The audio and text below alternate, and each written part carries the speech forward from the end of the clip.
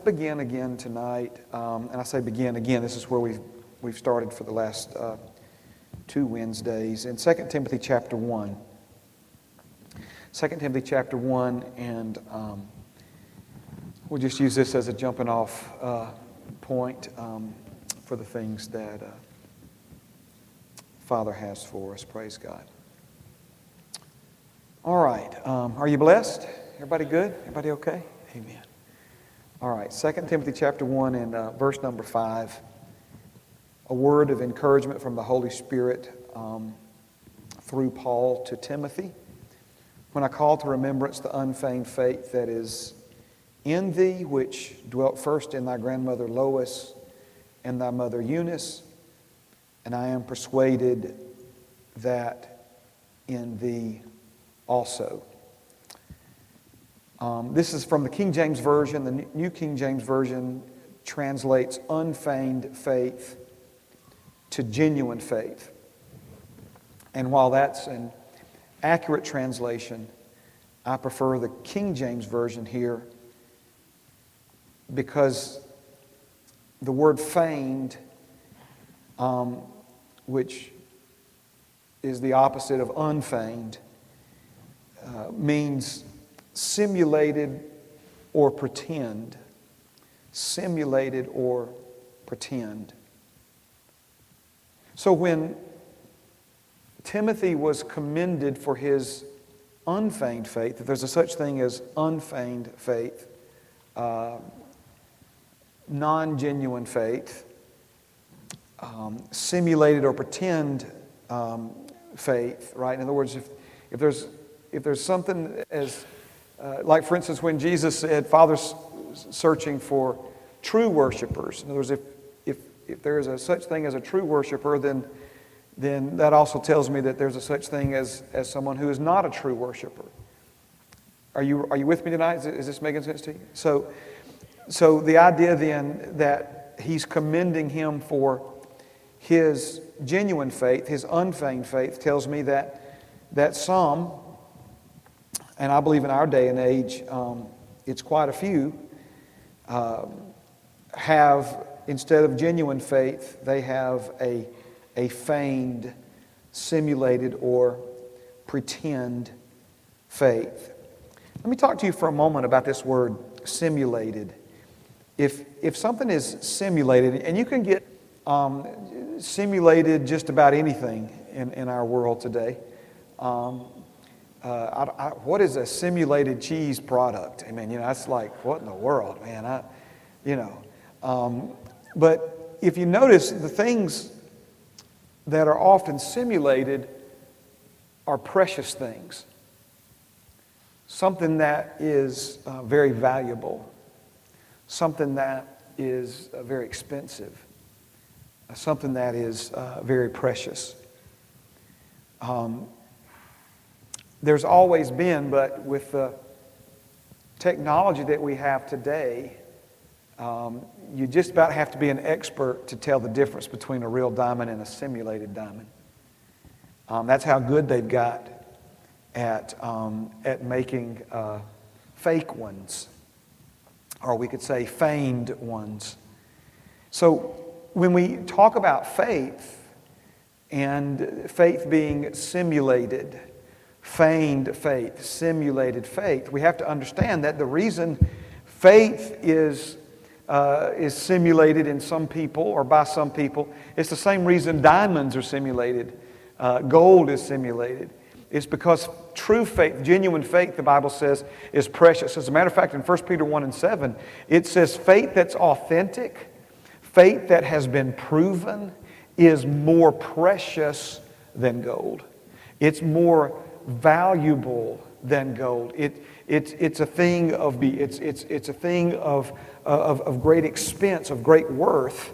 And so when we talk about something that is simulated, it's often things that are precious, or we could say it another way, things that are difficult to come by. And so what's the deal? You can get the simulated crab meat.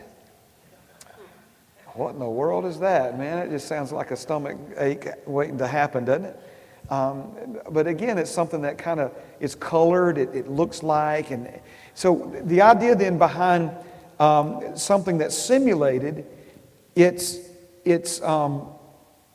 something that has been created in the likeness of something else to have the appearance or characteristics of something else, something that looks real in every way but is not real.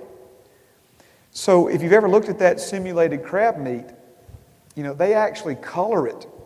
They put dye in it. In other words, in every way they try to make it look like crab meat, make it have that same texture as crab meat when you eat it. But it's simulated. It's not the real thing, because real crab meat, you have to get it out of cold waters in a dangerous place and all other stuff, and it's very expensive. So again, it's something that is simulated. So when we talk about genuine faith, again, authentic faith, genuine faith, is something that is very precious. It's very beautiful. It's very powerful. And it's something that requires effort and cooperation on our part. And since some folks don't understand or are not willing to put the time and effort into developing the measure of faith that they've been given, they simulate faith in their lives. So how do they do that? Well, simulated faith is like simulated anything else. It's when we try to take the characteristics of faith, right? The flavor of faith, the look of faith, the sound of faith, the actions of faith, and substitute all of that in an effort to cut the corners, take a shortcut from what is required to develop the measure of faith that we have been given. Amen? Are you with me tonight? So we've said that genuine faith is a function of the heart, but pretend faith is a function of the head. And there's a huge difference between being convinced and trying to convince yourself. Now, I want to get into some other stuff tonight, but let's try to maybe at least put the lid on this understanding of simulated or feigned faith tonight. And I want you to think of it this way. If we look at genuine faith, are you hearing me? If we look at unfeigned faith, authentic faith, genuine faith, and of course there's examples in this room of that, but let's just, for stability, for our study's sake, let's go back to our two case studies that we've been looking at. And those two case studies are Abraham and David.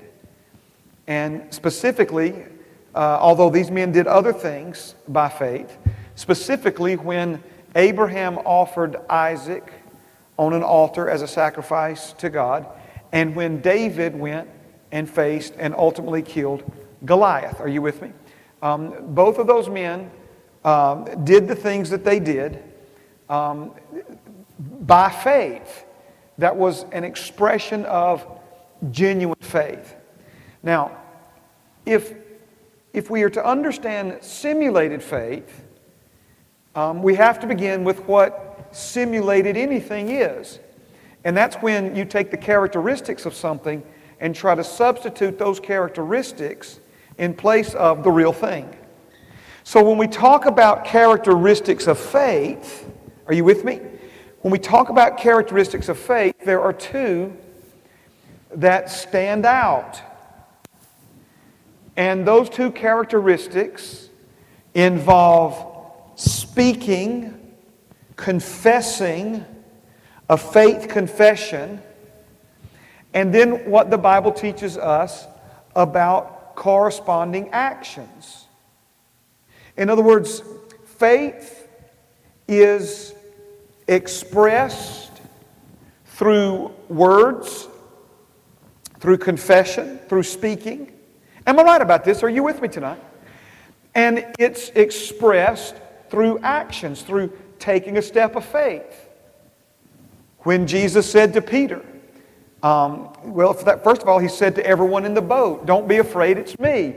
And Peter said, "If it's you, bid me to come." And Jesus says, "Come."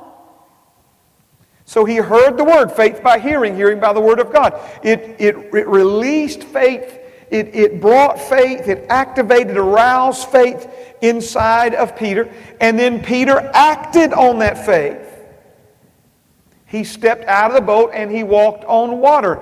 Now you say, but he sank. But he walked before he sank. And the only reason he sank is he took his eyes off of Jesus and redirected his thoughts, words, and actions to the way things looked, seemed, and felt. And he began to sink. When you think, you sink. We preached a sermon on that back during the summer. But the point I'm trying to show you is that Peter acted on the faith that was awakened in his heart. And when he expressed that faith and released that faith through action, we see the results of his faith. However brief it was, we still see those results. Are you with me tonight? All right, now, for someone to say that all you got to do to walk on water is get out of the boat, because that's what Peter did. See, in other words, you're trying to take Peter's expression of faith, what he did to release the faith that was in him, and just simply, bring that over and impose that, transpose whatever that into your situation. Well, I don't know if you've ever stepped out of your fishing boat to walk on water. That's exactly what Peter did. But just simply imitating or mimicking his actions is not the same as faith. That would be simulated faith. You're trying to take the characteristics of his faith and substitute them in your life in place of what was already existing in his heart. Him walking on water was the expression, however brief it was the expression of something that he was fully convinced in the moment that he could do. And he did. Jesus rebuked him when he got back in the boat, and he said, "Oh, you have little faith." And you've heard me say it before. The word could have been, and I think should have been, translated, "Oh, ye of brief faith." Because as long as he was operating in faith, he walked on the water. Now you say, "Well, Pastor Mark, how could he just that fast have enough faith?" Because what you're telling us, it seems like it takes some time to develop faith. It takes some time to cultivate faith. Well, not necessarily. Not necessarily. But remember, I'm not talking out of both sides of my mouth. He didn't walk on water very long. But in addition to Jesus speaking directly to him, telling him to come, he had before him, and this is a key word in all of this, he had before him the image, a living, breathing, this is not a dream, this is not a movie, this is not make-believe. He had before him, witnessing with his own eyes, the image of a human being walking on water. Now, I'm getting a little ahead of myself, but when you look at Abraham's genuine faith, when he offered Isaac on that altar, the Bible says that he had already received Isaac raised from the dead in a figure. In other words, part of what I think the Holy Spirit is saying to you and me about genuine faith is that genuine faith is not blind faith. Genuine faith is when you see something inwardly in your heart through the eyes of faith that is bigger than anything you see outwardly opposing you in this world. David saw Goliath. David did not deny that Goliath existed. David did not pretend that there was no Goliath. He did not confess that there was no giant. He did not look around and say, "What giant?" He addressed Goliath. He spoke directly to Goliath. He realized that Goliath was bigger than him. He realized that Goliath was mean. He realized that Goliath was a warrior from his youth. He realized all of that stuff. But the one thing that David realized above all else is that Goliath was not bigger than his God. And that God was greater than Goliath. He wasn't afraid of Goliath because he didn't compare himself to Goliath. He compared Goliath to his God. This was the same David who sat around for hours singing about the greatness of God. This was the David who sat around for hours singing about the goodness of God, the benefits of knowing God, the goodness and kindness of God, the ability of God to deliver. He sat around and he focused on that. He dwelled on that. He sang about that. He meditated that. He muttered that to himself. I think, out there as a little kid in the middle of the night with predators trying to kill his daddy's sheep, he used that to combat the fear.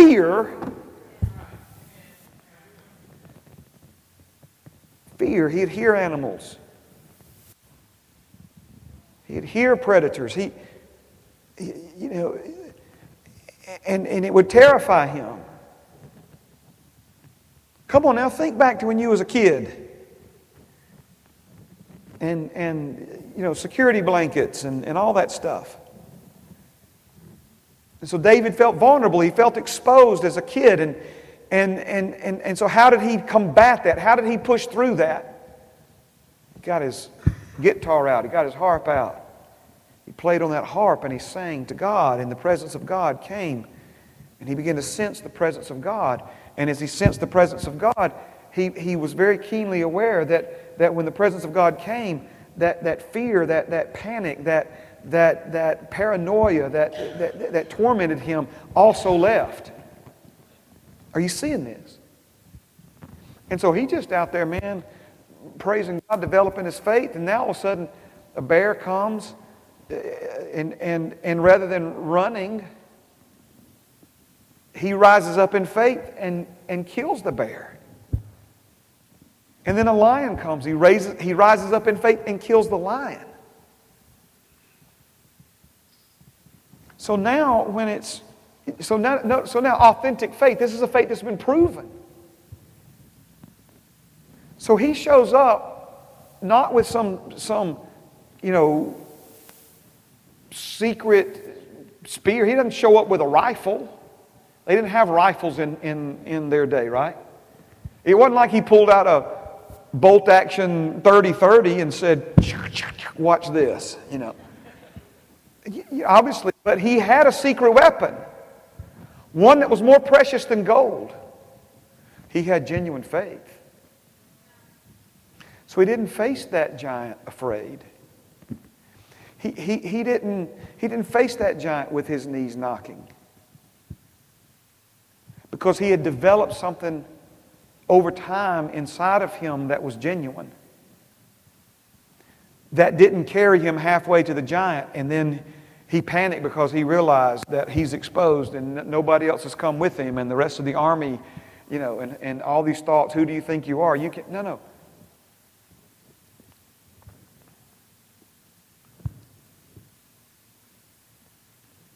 There's a gentleman, Alex, I want to say, and if I'm wrong on the name, forgive me, Grinold, something like that. He is a mountain climber, free solo, meaning he climbs by himself without any ropes. And he climbs granite faces like in Yosemite. Stuff that takes experienced teams of climbers to climb like in 2 or 3 days. He'll do it in an afternoon. And they were talking about how other climbers, some of them are jealous of him and they just badmouth him, but others who understand and appreciate not just his physical ability, okay? Because what he does is more than his physical ability to do it. It's his ability to control the panic. Right? His ability to control the panic. And they were showing, National Geographic did a documentary on him, and they were showing at one point where he had made it to a ledge about this wide, and he was standing there, and you think he's resting. He confesses that he was actually freaking out in fear, and he had to stop there and back under control so that he could finish the climb. Okay? Now, that obviously is something that is physical in nature, but there are parallels to what we're talking about here, right? To where we learn how to stand, and when we've done everything that we know to do to stand, the Bible tells us to do what? To keep standing.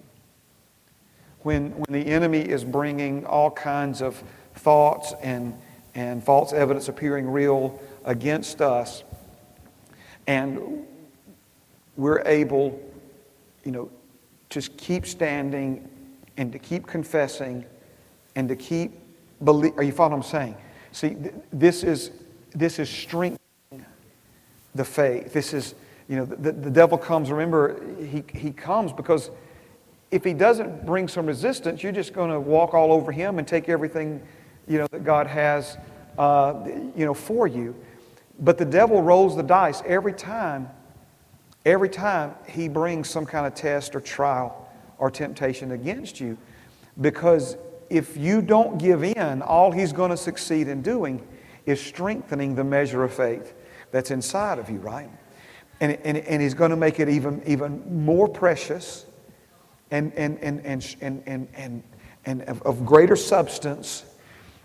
And see, part of it, listen to me please, I'm not trying to give you some rhyme or riddle here, is, the Bible has a lot to say about our confidence, being confident of this very thing. He who began a good work in you will be faithful to complete it. In other words, the idea is, the faith that you have is enough right now to move mountains, walk on water, and raise the dead. It's just I don't have the kind of confidence that we need to have in the faith that we have. There's a difference there. You hear what I'm saying? The confidence that we have. The gentleman who climbs those mountains, he'll tell you that he has confidence in his ability. He has confidence in his ability. In other words, he can climb 8 feet up a mountain face. So the idea is if he can climb a really hard thing for 8 feet, he can climb one for 16 feet, right? Or he can climb one for 160 feet. You see, the only thing difference is the consequences if you fall from 8 feet versus 160 feet. You understand? And it's those consequences that create the panic. He's able to recognize, in other words, he focuses on his ability to climb that, and instead of the fear that prevents other people from doing it. Are you following me? So, when we talk about walking these things out and our faith, being strengthened through the things that we engage and keep standing when it doesn't seem like it's working and all this other stuff. That's just the enemy, right? We're not ignorant of his devices. But when we stand our ground, we're growing and becoming stronger in the measure of faith that we've been given. Amen? Okay, so let me there's so much here. Let me try to go back to this, and maybe this is all we'll have time for tonight to finish this part. So, it's not a trick question. When David went and killed Goliath by faith. The Bible says he did it by faith. He accomplished that task by faith, an impossible task. Did he make a faith confession? And the answer is yes, he did.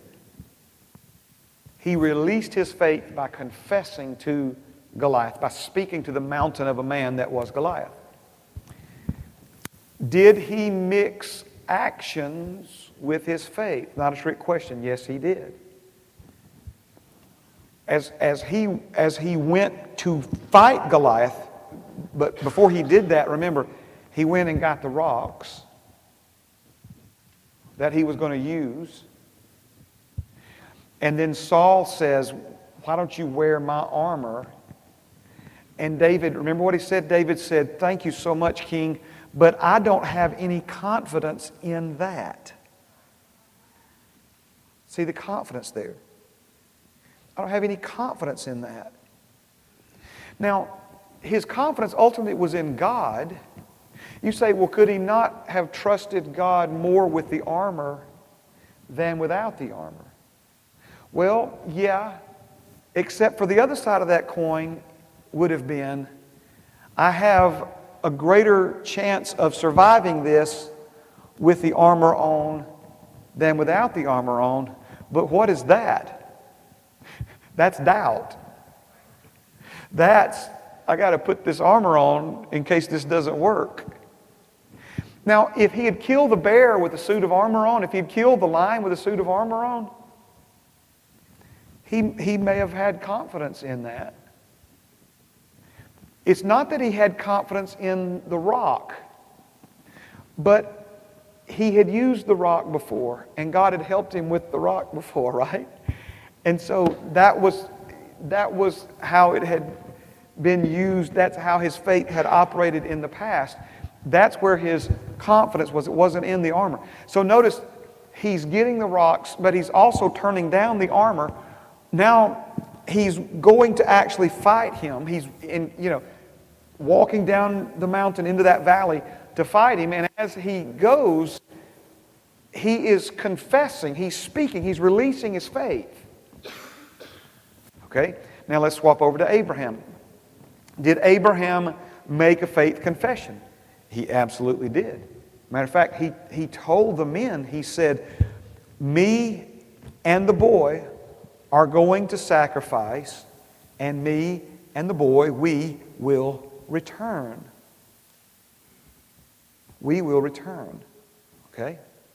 Now, did Abraham mix actions with what he believed? Faith without works is dead. Were there any works or corresponding actions with his faith? Absolutely. He got the firewood. He put the firewood on Isaac's back. He carried Isaac with him up the mountain. He built an altar there. Isaac helped him.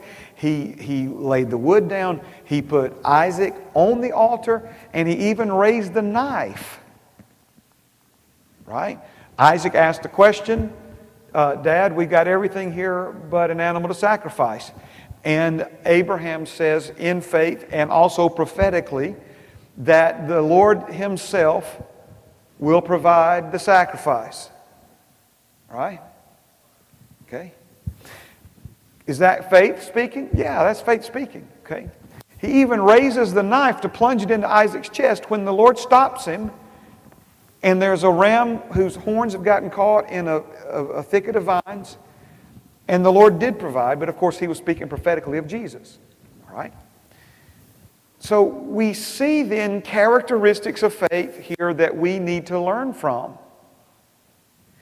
And again, those obvious characteristics are people who express faith and release faith. They do it by speaking, confessing, and they do it by acting upon the Word of God. But simulated faith is when we try to take the words and the actions and substitute them for being fully convinced in our hearts. David was fully convinced when he fought Goliath, genuine faith. Abraham, fully convinced when he offered Isaac.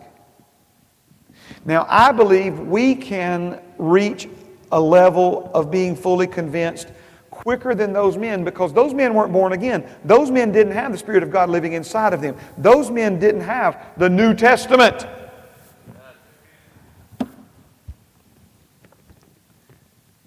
But I think it's pretty clear, and I'm going to show it to you in other places in Scripture, that we have to take the measure of faith that we've been given, and we have to feed it.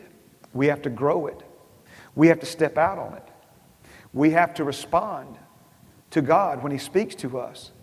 We have to allow Him to direct us, and then when He directs us to speak, or when He directs us to act, or when He directs us to give, then we have to step out and do that. Amen. Amen. Now, we've already received an offering. It's not about receiving money. This isn't about money. It's not about me trying to get money from you for this church. So please hear me. But finances is a really key area where we can grow in this, right? Because it's very easy to say that if I had this much money, then I would pay my tithes. Or if I made this. And the Bible clearly says that if you will not give when you have a small amount of money, you will not give when you have a large amount of money. And you can say, well, that's not true, I would, but you're saying God's not true, and I'm going to take Him over you. Okay? So notice the point here, because we're not talking about giving as a show. We're not talking about, giving from your surplus. Anybody can do that. Heathen people do that all the time. We're talking about giving by faith. That's a completely different offering. That's a completely different gift. We're talking about giving in response to what God has said, both already in His Word, but then when He prompts you as an individual to do something for another person, give something to somebody else, give over and above what your normal tithe or offering would be, because this is, amen, are you following what I'm saying? So as the Lord begins to prompt you, as He begins to lead you, faith by hearing, hearing by the Word of God. So when we hear from His Word, or when we hear from Him, it brings faith up in us. But now we've got to release that faith, express that faith through action. And when we do that, we go from faith to faith, from faith to faith. And that's how we grow. That's how we develop this. If it works this way with other people, then, amen, I'll stand to be corrected. But you don't start by raising the dead. Amen. I heard Chris Pilkington say this one time, and it's true. He says, and you don't start by making your children your faith experiments either. It doesn't mean that we don't pray and lay hands on our kids. But it's got to begin with you. It's got to begin, are you following? Saying me personally, you personally. Very easy to say to another person, I'm believing with you, brother. Well, are we really? Is that just something we say now? I've started like when people say, a dear friend of mine, Donna Moore, she's one of the ladies counselors at the Foundry, she sent me a text early this morning. Her grandmother passed in the night, and I think that was unexpected. And so I responded to her, among other things. I began with praying now. I've responded to some of you in this room with that kind of, Pastor, this is going on. Would you please pray? Praying now. Why do I do that? Because it's very easy to say, I'll pray for you, brother. And we never do. We meant it when we said it, but we never do. We get busy and maybe we remember whatever. So the idea is, if somebody respected me enough to say, this is what's going on in my family, would you please pray? I'm gonna stop. I can do that driving. I can do that in the shower. Matter of fact, she told me that. I said, pray now. I got in the shower praying for her. I didn't know she was asking me, because I'm quoted technically her supervisor. She had to get time off approved by me, And so her next thing was, can I please be off work today, be with my family? And of course, 20 minutes later, get out of the shower, and I'm like, oh, man, left her hanging. Absolutely. But the point I'm trying to make is, let's deal with that now. Let's do that now. But very easy to say believe and pray. But anyway, let's get back to it, though. Are we really exercising our faith? Did you hear that word, exercising our faith? Our faith gets stronger when we exercise it. Amen? All right, are you getting anything out of this? All right, stand with me. Praise God. Thank you, Jesus. Thank you, Jesus. All right, next week we're gonna move to another case study, and we're going to see where the Bible says a woman said within herself. That's what David did. That's what Abraham did. These men grew in faith, from faith to faith, by saying in themselves, not just to themselves, saying inside of themselves, until an image was produced, an image of victory, an image of resurrection. Abraham had already, inside of himself, he had already seen him stabbing Isaac in the heart with that knife and then burning his body as a burnt offering to God. And then in himself, he had already seen Isaac raised from the dead. Can I tell you who he actually saw raised from the dead? He saw Jesus raised from the dead. He thought it was his son. It wasn't his son. He saw Jesus raised from the dead. You realize we have no account of anybody ever being raised from the dead. At least if we're going to believe for resurrection from the dead, we've got some record of it in the Bible. We have no biblical record of anybody being raised from the dead. And yet Abraham has so grown in his faith, so fed his faith by giving glory to God, that now inside of himself he sees, not blind faith, he sees through the eyes of faith Abraham being raised from the dead. That's why there was no fear in him going up that mountain. Why he wasn't trying to simulate faith with his knees knocking, saying, me and the boy are going to return. Oh, me and the boy are going to return. His mother's going to kill me if we don't. No. Amen. Father, thank you for your love. Thank you for the things that you're revealing to us. Thank you for helping us see these things.